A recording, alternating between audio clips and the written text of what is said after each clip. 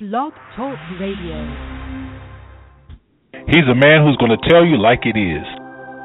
You can never be afraid of something that you don't know about. Now that's ignorance, and for us, ignorance is not bliss. He's a man who's not afraid to talk about the real issues and not skate around it. Don't you think it's about time that you got tired of where you are? I mean, you have got to be ready for God to do something for you and let Him move. He's a man who loves his God, his country, and his people. I'm going to be honest with you. I'm not too fond of the political state of the world, and particularly the U.S. as it is right now. But if you want change, you have to make it happen. You can't keep settling for less than what you ought to have. He's a man who's sowing seeds of life, love, and liberation to anybody who's willing to hear. There comes a point in time where everybody just needs to shut their mouth up and listen to God. And God is the one who will lead us, and God is in all truth. He'll tell us everything we need. That covers every area, every facet, from politics to church to you name it. God's got it covered. He's a man that seeks the heart of God for the people of God. You're listening to Zero Today with Pastor Lorenzo Neal.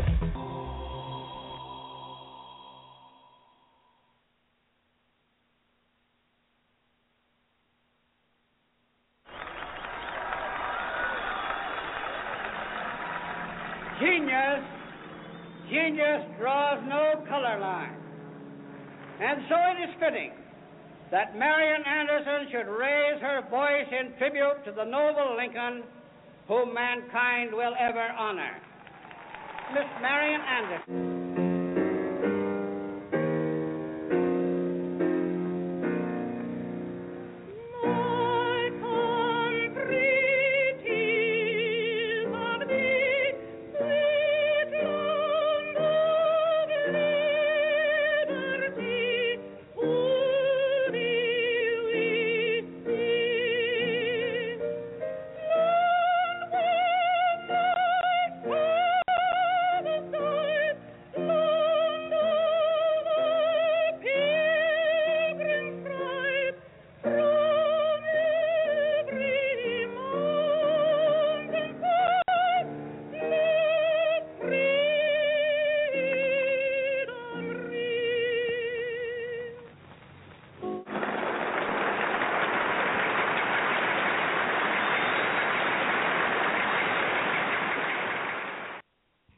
Good morning and welcome to Zero Today. I am your humble host, Pastor Lorenzo Neal, hailing from Cajun Land, USA, here to present you with seeds of wisdom, insight, empowerment, and liberation. We are promoting a knowledge that is engaging and transforming, and every week, every opportunity we have, it is our responsibility, it is our duty, it is our pledge to empower you, our listeners, to knowing, being, and impacting the world around you. So, therefore, we welcome you to join us on this illuminating journey. There's always plenty of opportunities to do so. The primary way to join, if you want to get your voice heard on the air, if you want to get your thoughts, your 2 cents, 4 cents, 6 cents, $1 in, commentary, monologue, dialogue, trib, vibe, whatever it is. I just made up a word. You're welcome to do so by calling the number 347-237-5230. That is the number to call to do so. Also, if you're interested in joining in the conversation but don't want to be on the air, then our line is open, and you can do that. You can get in on the chat line. Go to our website, blogtalkradio.com/zerotoday, and get in on the chat line. It's open. It's working fine. So, hey, we're good. Also, follow us on our Facebook page, Zero Network on Facebook. You can also follow, sharing a commentary and a dialogue there. If you'd like to do, you send me a personal email, pastorlorenzoneal@gmail.com.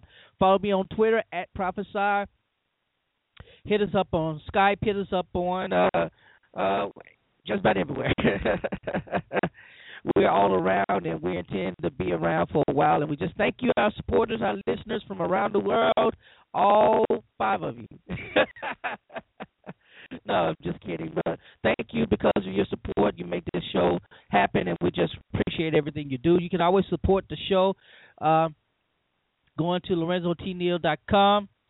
and you can see how you can donate. You can order a copy of my book, Breaching the Family. You can support this ministry, this radio broadcast, however you choose to do so. And we'll be giving you other opportunities if you're advertisers, you have business, whatever. Yeah, we want to help you, help us, help you. Having said all that, it is good that we are here today on this beautiful Wednesday morning in February, Black History Month, and we open again with the cut from Marian Anderson, singing in front of the Lincoln Memorial in 1939. That was a wonderful opportunity that broke barriers, and so we salute our history, our heritage, and our future this week during our broadcast. We had a very busy week, but before I get too far off, let us pray first. Let's pray, and then I'll tell you about what's been going on and what it'll be going on, and talk about we'll get into what we're going to be talking about today: Black history, contemporary myth and martyrdom, and all the things associated and acquainted with that topic. And I'll tell you, I got some things lined up. I think it's going to be very interesting. So stay tuned. Don't tune me out or turn me off. But let's go to the Lord in prayer real quick. Father, we thank you for the day. We thank you for another opportunity to be able to do this broadcast. We thank you for those who will be listening. Let the words of our mouth and the meditations of our heart and the information that we give out be acceptable in your sight. In your name we pray, oh God, our Redeemer. Amen. So it's been a lot. I've been trying to catch up with a lot of the news, and there's been so much going on. We've had so much going on.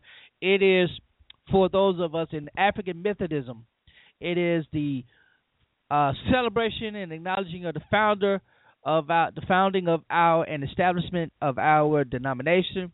Our founder, Bishop Richard Allen, who was the first consecrated bishop in African Methodism, was born this week on February 14th, 1760. Born a slave in Delaware. At the age of 17, purchased his freedom for $2,000, converted his master to Christianity, and went on to be a stalwart and pious man who helped build the faith of the Africans in the 17th, 18th century, on into the 19th century. His breakthrough. I mean, this guy was phenomenal in what he did. He was an entrepreneur. He was a business entrepreneur. He was a pastor, and he was what can I say? What else is serviceman? You know, he provided great services to the people in Philadelphia and throughout what was then the established colonies. Had to take a swig of water. So we acknowledged him this week. So it's been a very busy week, and we're just excited about it. Now, I know a lot of you watch the Grammys on Sunday night. It used to be something I looked forward to because of the performances and the artists. And I'll be honest with you, I don't watch the award show anymore because they've just gotten away from the I don't know. It's just, you watch those shows to see how elegant, the elegance of the show, the performances and all that stuff. You saw celebrities dressed up, and now they just dress anyway. But anyway, I digress.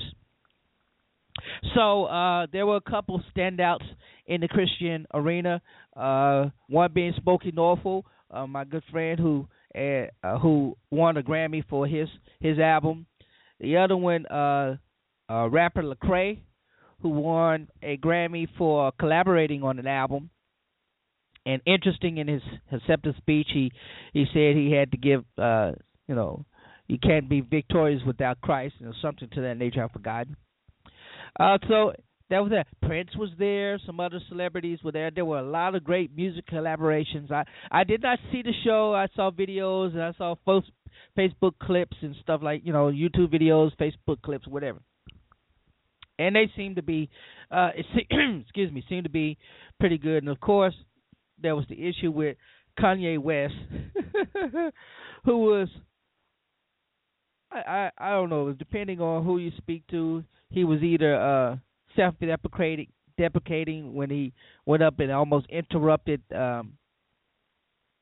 Beck acceptance for album of the year or something like that. Anyway, but I think the most controversial, or has turned out to be the most controversial thing from the event from that Grammys on Sunday was Beyonce's performance of Precious Lord. I've seen and read more than I care to about Beyonce and her performance. The moment I started hearing how, depending on who you were, if you're a fan of Beyonce, they were saying she did wonderful. If you're a critic of Beyonce, they were saying it was horrible. I watched the video and I said I watched the clip on YouTube and I thought it was okay, but excuse me, when you're talking about a hymn like that, the great Thomas Dorsey, known as the father of the gospel music, wrote that hymn in the 20s, and it was the favorite hymn of Dr. Martin Luther King, and was portrayed in the movie Selma, and sang by secular artist Lettucey.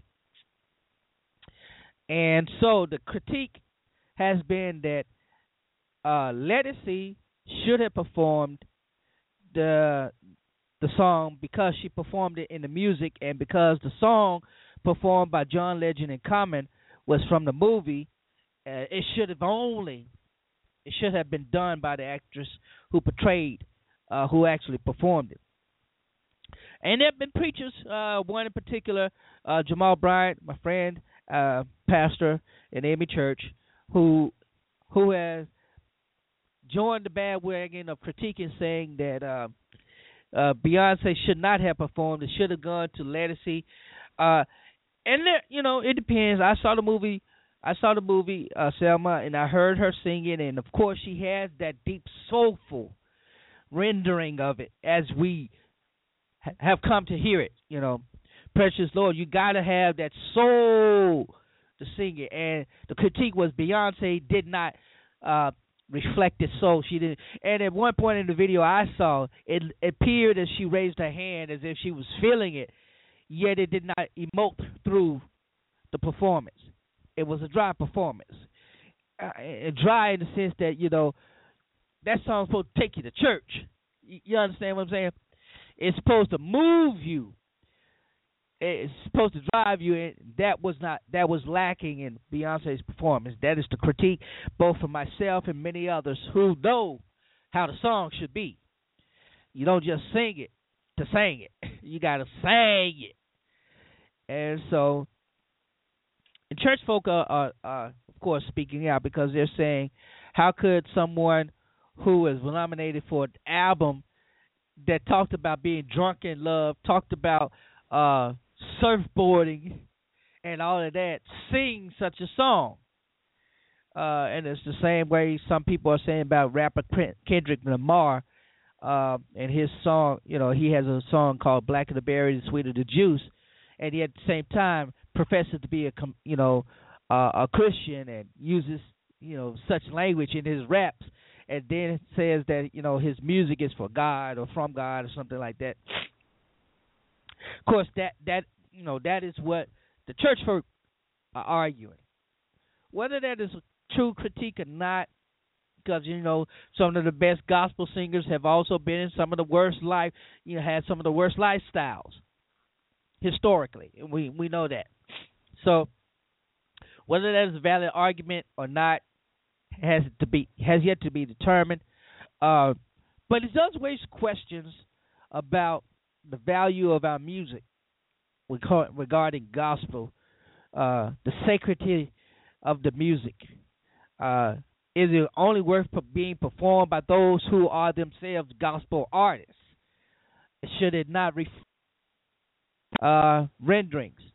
And of course, that has been an argument for centuries, not just in the black community, gospel community, but also, in the broader Christian community regarding secular and sacred music, who could perform it, who could arrange it, and how it was to be. That will probably continue, but the one thing we should all take away from this is that part of that reflects our culture. and that is being lost. To have an artist like Beyonce, as talented as she is, it does take away from some of the deepness, the depth of our culture, and the overwhelming meaning of such sacred music to movements that empowered our people from being oppressed. That's what I'm saying. That's what I take away from that. But, it is what it is when it comes to things like that. We have to be able to say that we have to be able to understand and differentiate between performance and the emotive that is created by the performance, the ethos and the pathos, not necessarily the logos. When we talk about things of that nature, the ethos, what is the environment created? Pathos, what is the emotion created? And logos, what is the what is the logic, or what is how should we carry out, react to it, respond to it? Is that directive behind all of that? And I think that's what we're lacking in the gospel music industry, as well as overall black community. So that's pretty much what we're going to be talking about this morning. How can we deal with it? And it hurts, but it also is casting a light onto how far we have assimilated into the oppressed life, how far we've allowed those who have once oppressed us, how we've taken on their very same character, their same ambition, and their same thing. And I'm not saying it was not present during the time of civil rights and whatever movements during the 18th, 19th, and 20th centuries. I'm not talking about that. I'm just saying that it is what it is. It has become something that is just as oppressive. And instead of liberating us as those songs did, as those sacred hymns did, as those sacred spirituals did, they liberated us to act. Now our music is not liberating us to act, but oppressing us more than we care to admit. So that's the kind of stuff we're going to talk about. A lot of other things. Of course, you still hear in the news about Bobby Christina. And it's varying. Some said that she is regaining consciousness. She's moving. There were reports that they were planning to. The family had agreed to take her off life support so that she could die on the same day as her mother, which is today.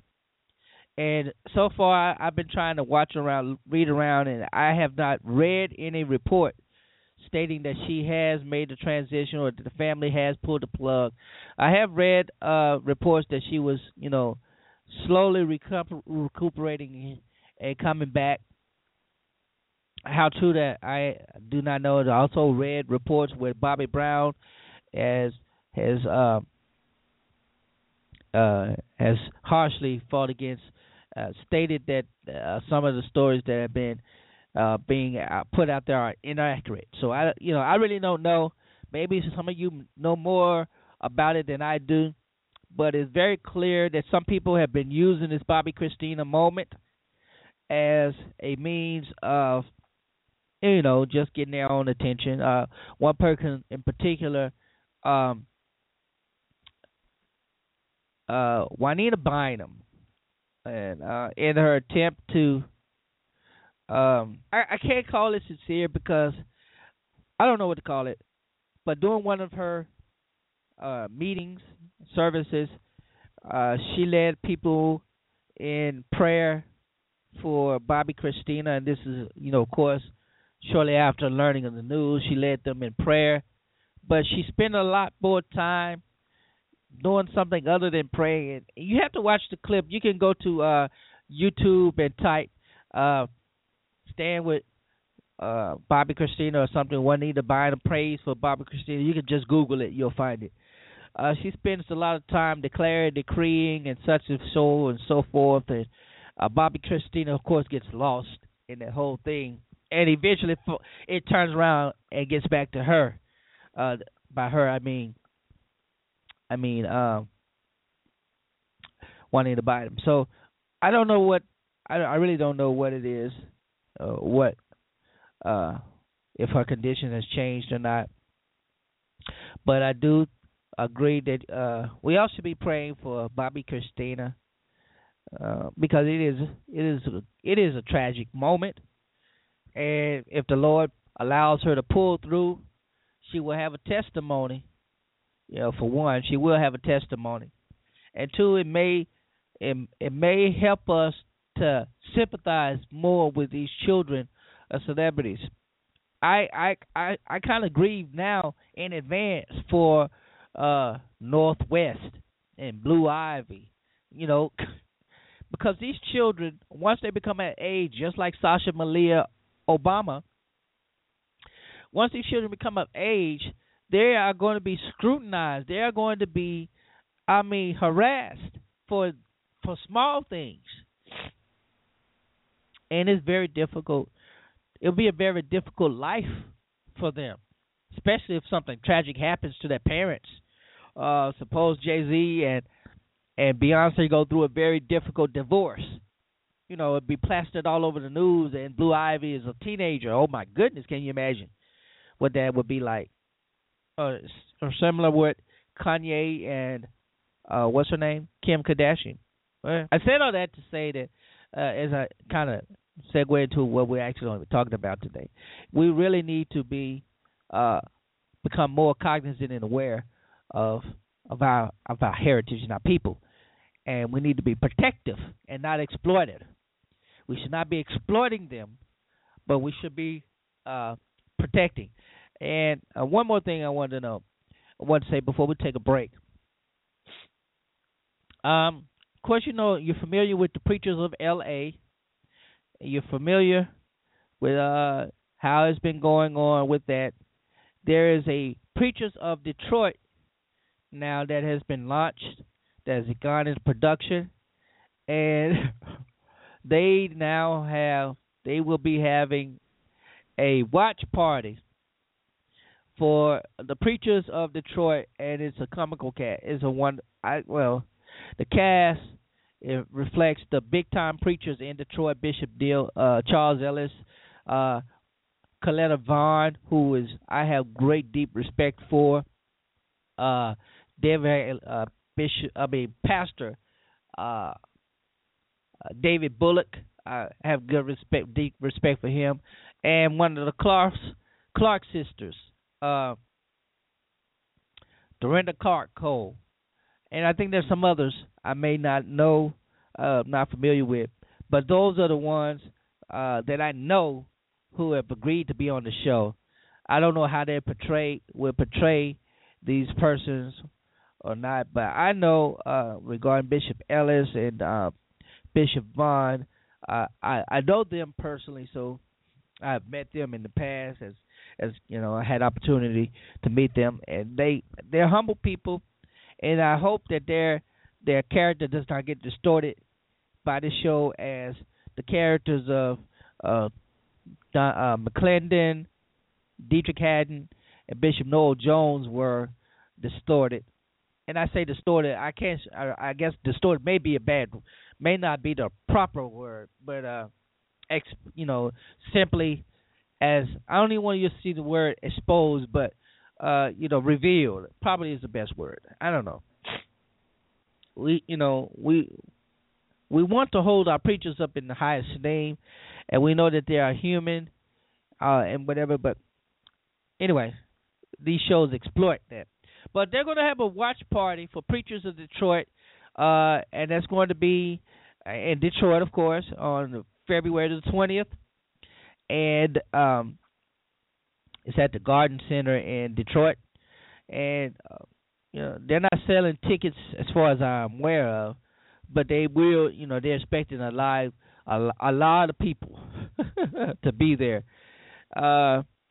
And maybe you can catch it. I don't know if it's going to be aired on or on the Oxygen Network or not. I'm trying to see. I pulled up the flyer. I'm just trying to see if they're as far as I see right now.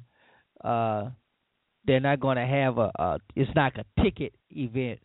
It doesn't say you have to purchase tickets or anything. But if you're in the Detroit area and you would like to see the premier preachers of Detroit, or you like to engage them, because most of the cast members will be on a panel discussing whatever the elements of the show. If you want to attend that, it will be Friday the 20th of this month, and at the Garden Center in Detroit. So you can probably Google it, Preachers of Detroit, and find more information. But I just thought I'd share that with you. I'm going to take a quick break, and when we get back, we're going to be talking about our subject for today, and the making of Black history, myths and martyrdom in contemporary there. So we'll be right back after these messages.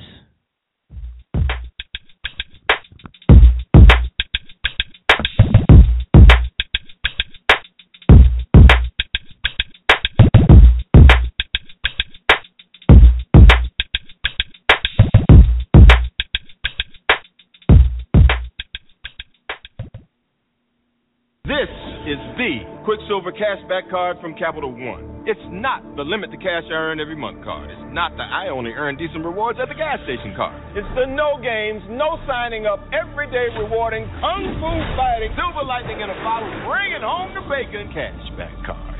This is the Quicksilver Card from Capital One. Unlimited 1.5% cash back on every purchase, everywhere, every single day.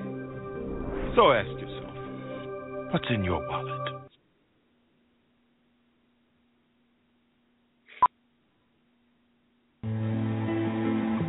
I wasn't born to push papers. I was born to push myself. To go where I'm needed. To keep this country safe. I was born with the backbone and brain power to take on any mission. This is my office. I was born ready. GoCoastGuard.com.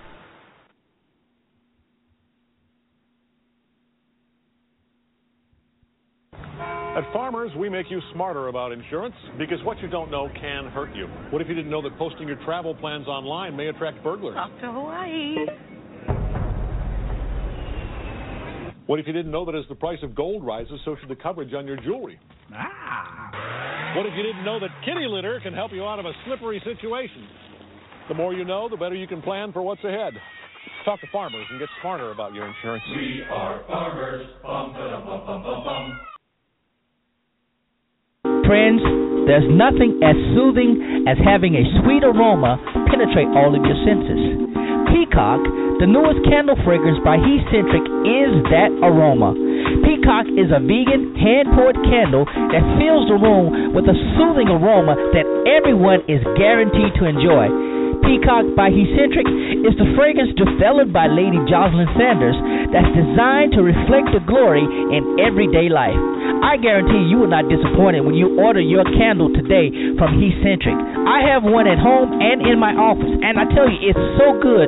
It helps me relax at home, and it helps me concentrate and stay on task in the office. You need to order yours today by visiting LadySanders.com. And while there, also pick up a copy of her book, The Encounter. I'm telling you, you will love both. Peacock by He-Centric, reflecting the glory in everyday life. Friends, do you feel a call to ministry that is a tug on you that's greater than you can imagine? I want to invite you to join Bishop Adrian Williams and her assembly for the School of the Prophets on Saturday, February 21st.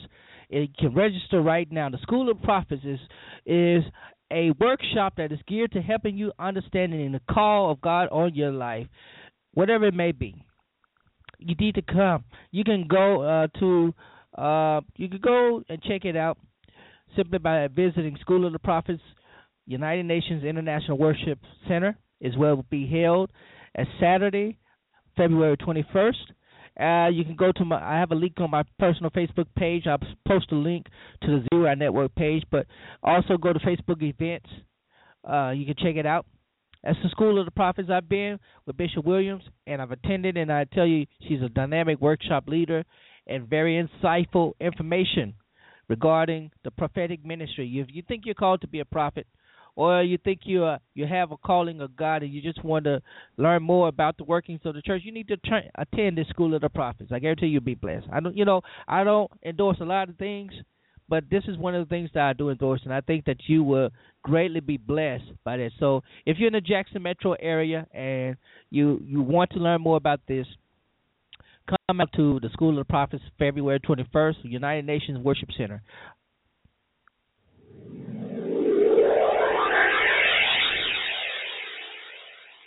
You're listening to Zero Today with Pastor Lorenzo Neal.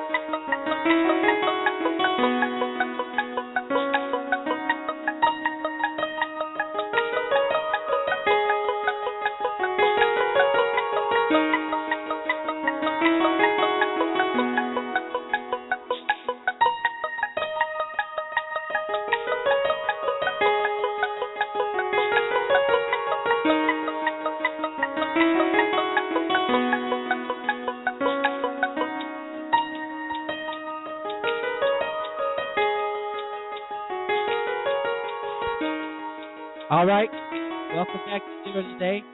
Again, I'm your host, Pastor Lorenzo Neal. We're jumping into the topic of the day, the making of black history, contemporary myths, and modern. And I'm reflecting on this because, we're taught black history regarding the events in the 19th and the 20th century. That's the 1800s and the 1900s. That's where a lot of our history comes from. But we've been making a lot of history since then. And some of it has been good, some of it has not been good, and I just want to discuss some of that. But before I get into that, I don't know if this week, but a clip recently went viral, and it's a clip of author, comedian, TV show host, radio show host, Steve Harvey, and apparently during one of his Ask Steve moments on his television show, a lady asked a question about history, saying that she was not a history buff and she didn't know how to react when she was around history buffs, and she wanted advice from Steve about how to react to those people who are more astute historically than her, on history rather than her. And so here's the clip. I'm gonna play the clip. It's about 2 minutes long, and you're gonna hear what Steve says. It's what he says that has gone viral. Steve says that he doesn't give a damn about slavery. So here's the clip. Take a listen. Come on in. We have Campbell here, and she has a question for you about some kind of social awkward moments. I'll let her explain. Hi, Steve. Hi. So Greensboro has a lot of museums, but it has even more American history buffs. Problem is, I'm not one. Whenever I'm in circles of people talking about history, my eyes get wide and I panic. I pray that no one will ask me about historical topics, so what I do is I just avoid eye contact and I head straight to the bar. But I need a better strategy. What should I do if I find myself in a conversation with a history buff that goes over my head? I want you to look right at the person and do this right here. They ask you something about the past. You say, I don't really care for slavery.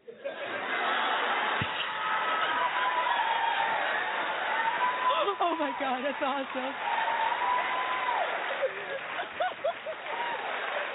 Yes. Oh, my God.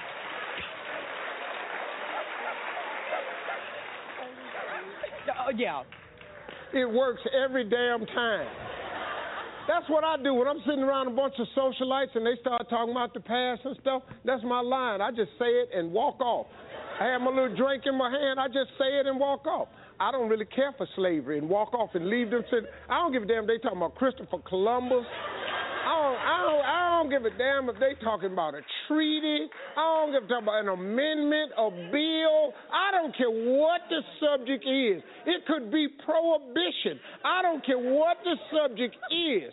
When you get through saying it, and I don't know what the hell you talking about, my favorite line is, I don't give a damn about slavery, and walk off.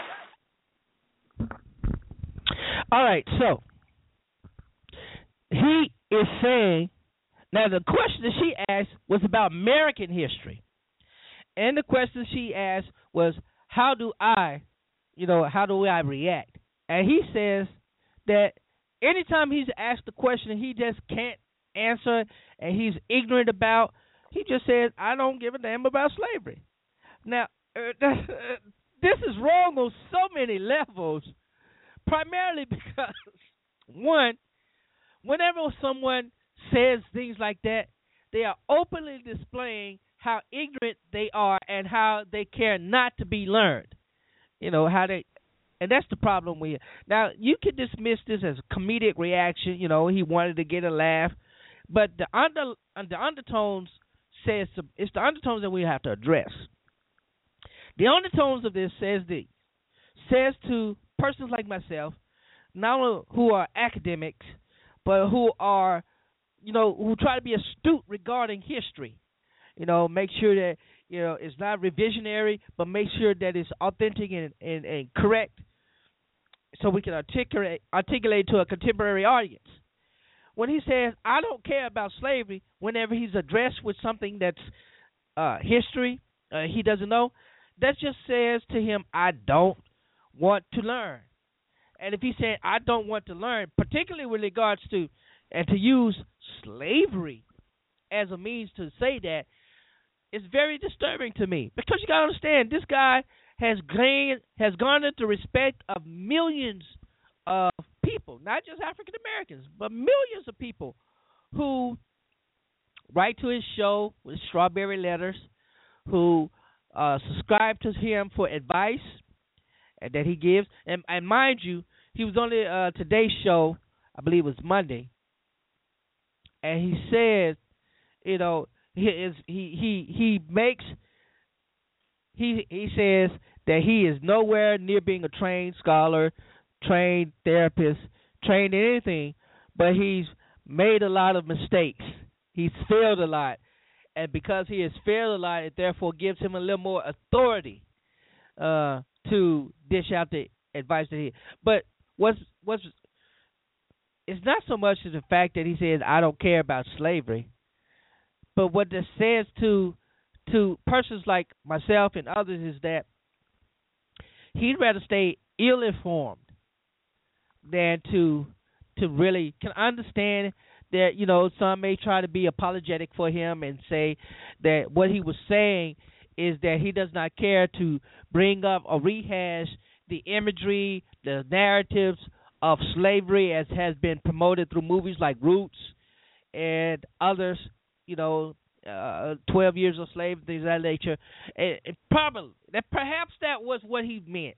We don't know. We cannot get inside the man's head and articulate what he was thinking. But to say that to a white woman, one, during Black History Month, two, and to say it in a way that's say, look, just forget about it. We don't need to talk about it. That is the problem that has been plaguing the black community for so long. That is why we struggled with the oppression for so long, because we just didn't want to talk about it. It's over. Once we got emancipated, once the Reconstruction era happened and we began to get upward mobility, even in the midst of things like that, we'd rather not talk about it than talk about it. It's sad. There's Dr. Boyce Watkins, who is not only a scholar, who is also an academic. Not only is he a professor, a scholar, but he's an entrepreneur. And he addressed this on one of his writings. I can't remember, on one of his shows. He does a YouTube show, and he invites various people in there to discuss. But it's one of the things that he says, just because Steve Harvey doesn't care, does that mean that we don't care or we shouldn't care? And that's the problem. It's not so much that we shouldn't care. It's the fact that the history has been revised to make slavery look better. I mean, they're doing now what the white revisionists did, what the white slave owners did back in the day, making slavery look good for black people. Oh, not all people were slaves. Not all slaves were whipped. And, of course, historically we have to acknowledge the only reason slavery became legal is because of a black man who had an indentured servant who was, who also was black. And in the courts of Virginia, when that person sued his master, the courts determined that this person was not just indentured for a small amount of time, but was to be indentured for life. A black man brought a lawsuit against another black man, and that legalized and justified the modern slavery, not modern slavery, institutional slavery in the colonies. You can go back and research that. You just Google who was the first legal slave owner, you'll find that. Matter of fact, I think I'm going to Google that. But it was the case that a black man brought against another black man. And that, in that case, that brought about the institution of slavery. But Steve Harvey, hold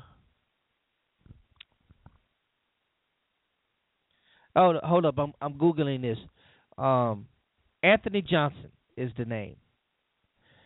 I'm saying too much.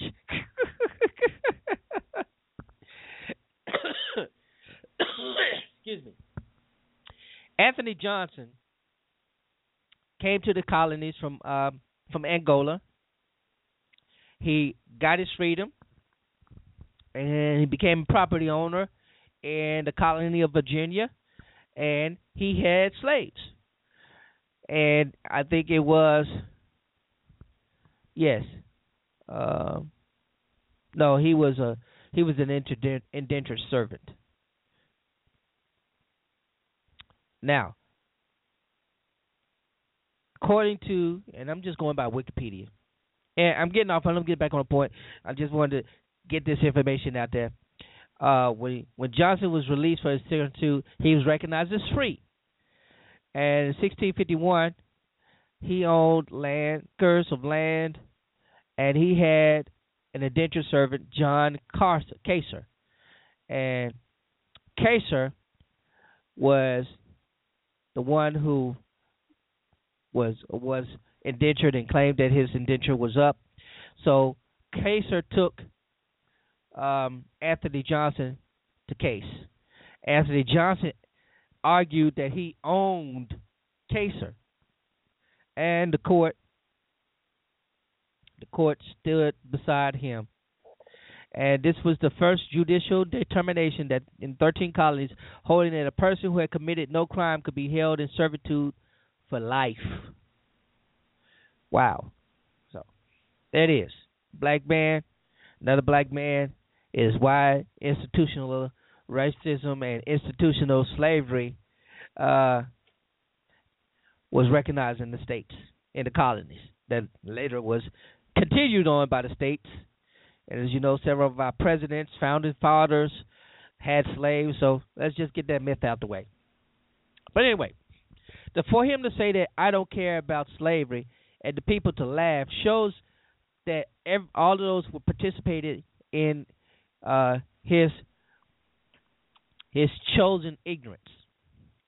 Now the woman initially said she just wanted to be able to have something to say when she was around her history buffs, friends. And he said, don't say anything. Just act ignorant.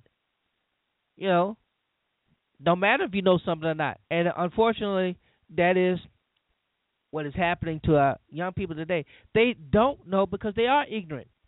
The history that's being portrayed to them,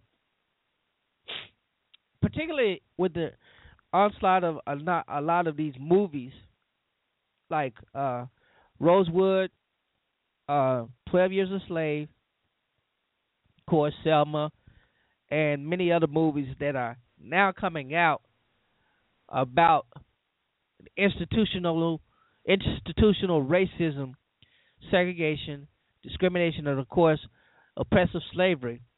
These young people is raising an anger in them and an angst, and some of it is justified, some is not justified. But the problem overall is that most of them are still choosing to remain ignorant regarding it altogether.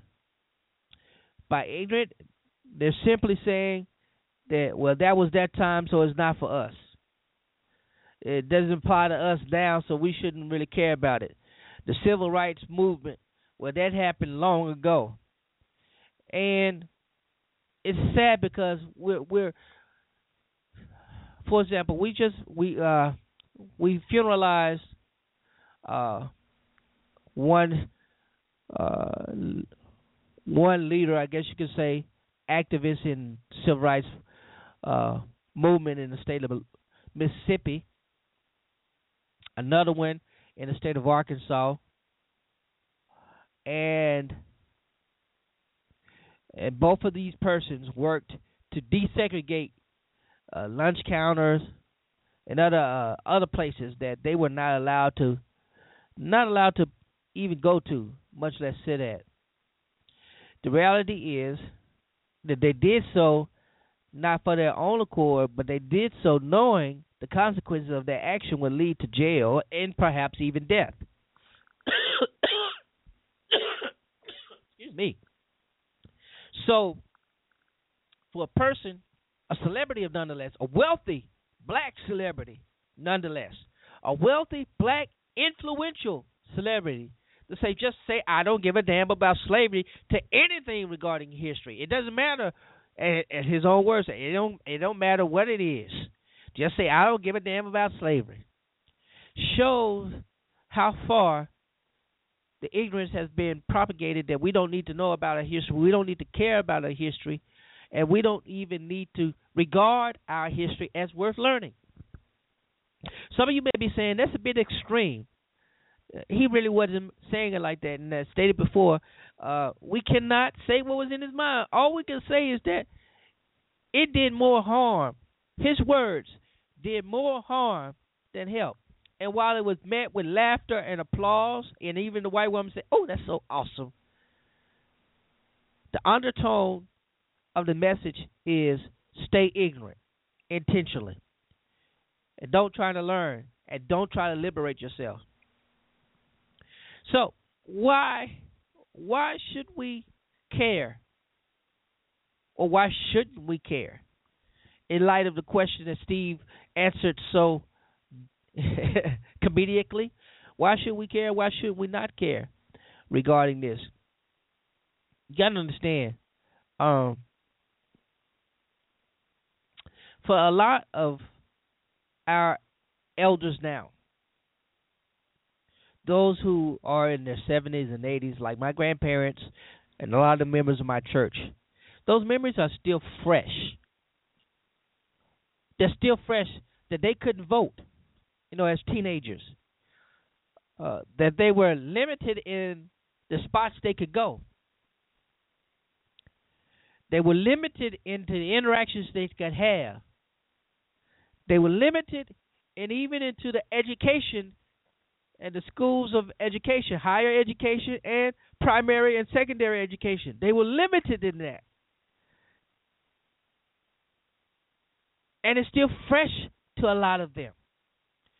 So the movies like Selma and the movies other movies that portray such things pull on their heartstrings and urge them, bring up that great sense of awareness that enlightened them as to who they were during those moments. You know, you have 30-second montage on the news, like big news, CNN, ABC, NBC, all those, and not even include Fox. But attributing maybe less than a minute to acknowledging that 50 years ago, such and such entered this and sat in protest, and then they'll go on to the next news story. That's how irrelevant our history has become. A short soundbite, a short segment, not more than 2 minutes, dedicated to some historical moment. And I'm talking about now during this Black History Month, Black Heritage Month. So what do we sing to the children? When we talk about the making of Black history, and we're dealing with now what have become myths, because these actual events are no more than moments in history. Whereas we teach the way Columbus came to America, not just a moment in history, we teach that as history. Our students learn about the presidents, the founding fathers, and all that they did as history. And they don't talk about how they exploited the backs of Africans to make this country what it is. There's one pastor, David Manning, out of New York City, pastor of Atla Worldwide Ministries. I had the privilege of meeting with him, speaking with him on a number of occasions, and we were together recently at an event regarding abortion in the Black community. He and I sat down and talked.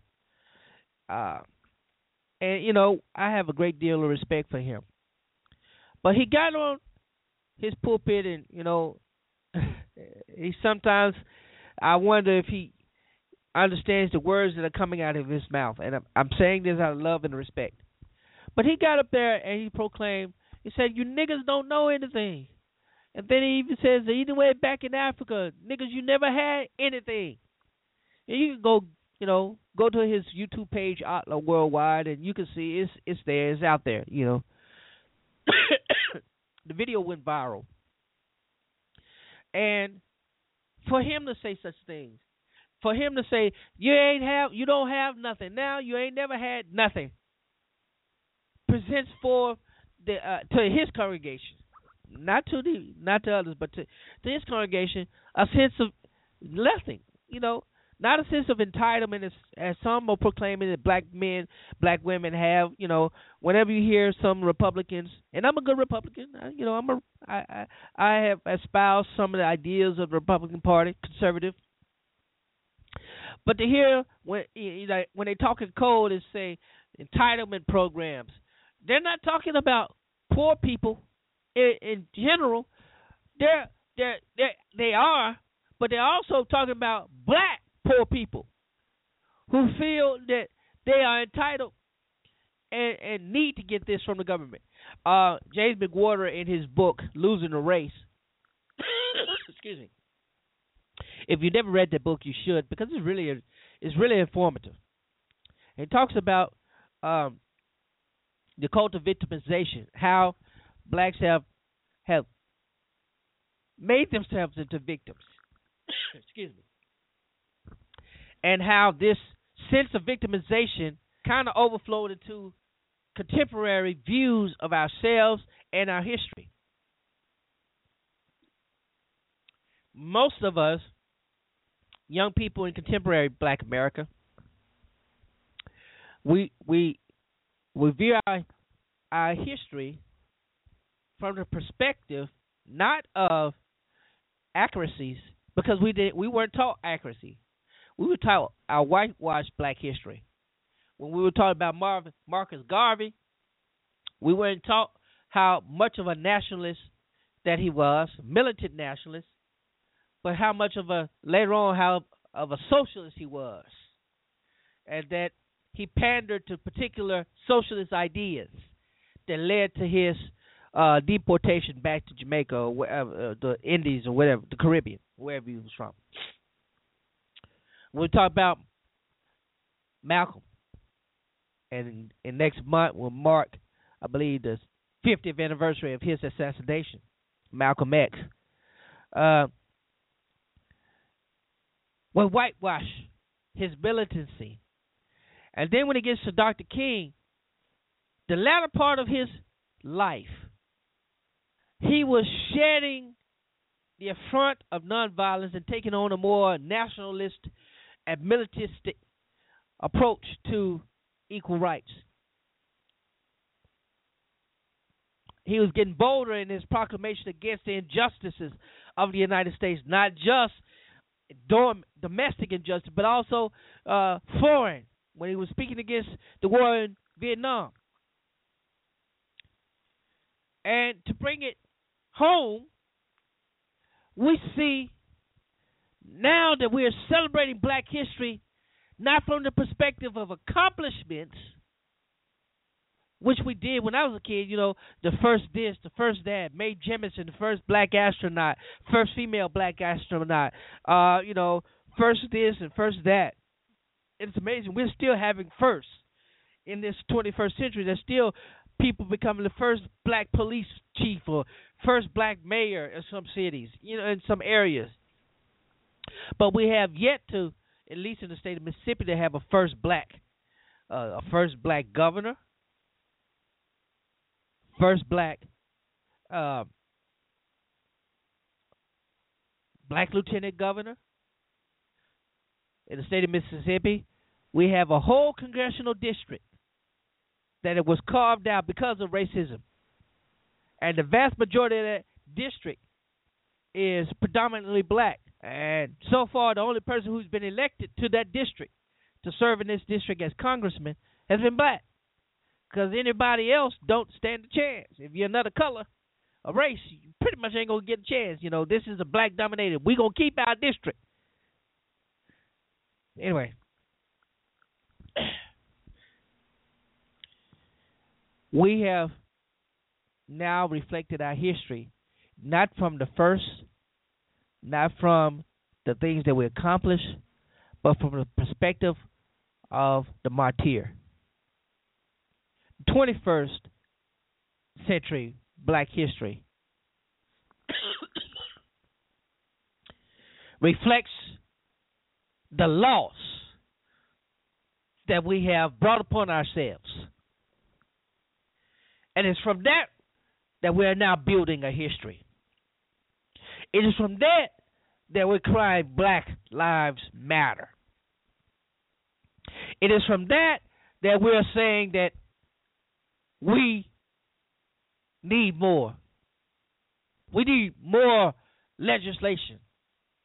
We need more movement. We need more unity. It's from the usurping of violence and martyrdom of our young Black men and women that we're now identifying the need for such a change.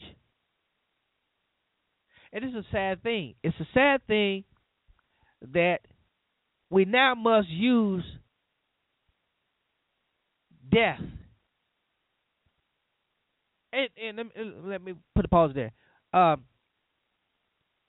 Death was also the rallying call for a lot of the civil rights action, legislative action. the death of the 4 girls in Birmingham at 16th Street. Excuse me. The death of those 4 girls by that bombing stirred up a community, both black and white, to engage in civil rights protests. The deaths of the 3 men here in Philadelphia, Mississippi, one who happened to be white, 2 who happened to be black, stirred and rallied others to the cause to support Freedom Summer, Freedom Rides. The death of many, Medgar Evers, spurred others to engage the authorities and to challenge them regarding what was right for people of all races. The death of Martin Luther King Jr., though it spurred riots in some major cities, spurred the hearts and minds of people to hurriedly engage and change. Now, and here's the thing, 1957, when the Supreme Court ruled that segregation was not equal, separate but equal was unjust, when they ruled that and said that all states must integrate. Do you know most states didn't integrate? Matter of fact, a lot of the states did not integrate places until the mid-70s, some 20 years after that decree. And then there are some school districts in Louisiana, in the state of Louisiana right now, in the state of Louisiana, that are still segregated. By segregated, I mean standards of the ruling by the Supreme Court. And this is some 40, 50, 60 years later. And while we have integrated, we're seeing a lot of things. But yes, the martyrs of that era spurred for the reaction that was necessary to bring about causative legislation. Okay, causative legislation is what got us to where we are today as blacks. Reactionary causative legislation. And some of you may agree with that. Some of you may not agree with that. It doesn't matter. The fact is, even spurred on, the historical fact is that most of the legislation that benefited us was reactionary, and that's still the case because no matter where you go, you're still going to see a lot of the legislation that happens regarding issues, social issues, are reactionary. People vote after seeing something happen negative. For example, with the gun law that they were trying to promote after the shooting of Connecticut. They were trying to use those children's death, those people's death, as a means to bring about federal gun legislation. Of course, it failed. In that time, the 50s and 60s, the legislation that was brought about was reactionary and was enforced against some states' will. It went against some states, they overruled state rights, which was the argument the Southern Democrats used. And just so you know, the Southern Democrats did not become the modern-day Republicans. That wasn't the case. There's another myth. In some cases, in some states they did, but not overall. Anyway, I digress. That's something totally different. The contemporary perspective of Black history is reflected through the lives of the martyrs, and is more so now as we articulate such things as Black Lives Matter. When we talk about lives regarding the lives such as Michael Brown, Trayvon Martin, and in both of those cases, the young men who lost their lives were proven to be offenders. I'm not talking about, records or anything, but I'm talking about they brought about their own demise in some way or form. Now, I'm not saying they were thugs. I don't think they were thugs, but, what is clear is that they did not control themselves to the point where they could have prevented their death. Now, I'm not saying they led to their own death. What I am saying, if I just said that, I didn't mean it that way. What I'm saying is that the behavior that they did, because particularly in the case of Mike Brown, the peaceful character that we were presented turned out not to be authentic. And it's still going, because people are still perpetuating that myth of him. Same with Trayvon Martin, still perpetuating the myth of Trayvon Martin. With the exception of Eric Garner, there's no myth. That was clear out murder. But again, the police were wrong. I think the police were wrong in the case of Michael Brown. Very clear. I don't think that dude should have, killed that boy. He killed him. There's no doubt. He killed him. I think, because we all know, old boy was wrong regarding Trayvon Martin. Take those myths and then put them and raise them and elevate them to the height of sainthood almost. Is to neglect the reality. And I think part of the problem we have now regarding Black history is we are neglecting the reality of our history. And while we can whitewash it and make it look good, make it approved for textbooks so children won't be traumatized by what they read about the actual events, we really need to do a better job of saying to ourselves as a people, yes, we've come this far by faith leaning on the Lord, but at the same time we cannot and should not and will not deny the oppression that got us here on the soil to begin with, and the pressure that kept us on this soil for a long time, and even after being liberated legislatively by the oppression, that same oppression has now taught us to oppress ourselves. And we are oppressing ourselves. It means that transcends what the white oppressors ever did to us. We are killing ourselves over sneakers, tennis shoes, killing ourselves over narcotics that give us a sense of power over one another. We are becoming the one who brought about this whole legislation, the idea of, injustice for someone else. When I mentioned earlier, Anthony Johnson, who said that he owned this man for life. We are doing that to ourselves, not in the same manner, of course, but to think that we as a group in the Western society, in the United States of America, who has a gross domestic product nearly $1 trillion, which is greater than some established countries,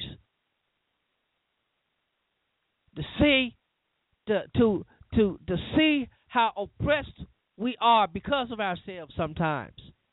Not only because of legislation that has held us back, and not only because of opportunities that were not afforded us, but because in today's society, because we have too many opportunities, and we yield to selfish ambition instead of a unified, delegated position.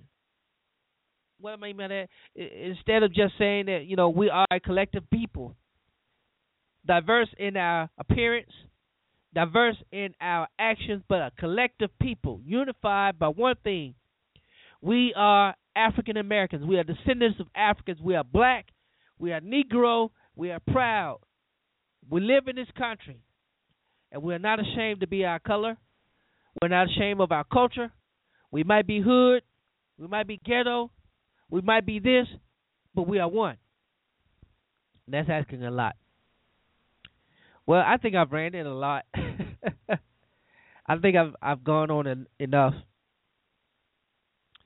But it's reality. It is what it is. Listen, if you're in the Jackson area, on Sunday, the 22nd of this month, February, the Laborers of the Vineyard Community Evangelistic Ministry, their community choir, they will be holding their winter concert and will be at New Bethel Church here where I pastor in Jackson. You're invited to come out. That'll be at 4 o'clock that afternoon. If you follow me on Facebook, I have more information about that. Also, if you're in the area, stop by my church, New Bethel Church in Jackson, Mississippi. We have a young adult ministry, and one of the events that they do monthly or regularly is the spoken word poetry night. And I myself and a lot of other local poets, children, young adults, even other local celebrities, they come and they present words, poetry, song, comedy, you name it. It's open night, open mic. You're invited to come there. It's Thursday the 26th of February, so I want to put the plug in there for that. Also, the fifth anniversary edition of my book, Preacher and Family, will be released soon. So I want to invite you to order a pre-order a copy of that. I've expanded added some chapters, expanding on other chapters. I think it's going to be even more of a blessing to you. So go to my personal page, my website, lorenzotneal.com, and you'll see information on how you can order that book and pre-order that book. We want to be a blessing to you, and I thank you so much for being a blessing to me. And again, if you want to support this radio, this is listener-supported radio, and again, you can do that by going to the webpage and subscribing to the show, liking the show on Blog Talk Radio, sharing the show with your friends, going to Zero Network on Facebook, and there you'll find how you can support. You can donate to help keep this radio show going. We appreciate it, all that you do. And I thank you very much. I was going to try to get to a clip of Paul Robeson, but I ran out of time. And Lord willing, I'll try to do that next week. And I might have to do that next week because he said some very interesting things. But I got to get out of here. And I just want to say thank you for listening. I appreciate you so much. And stay.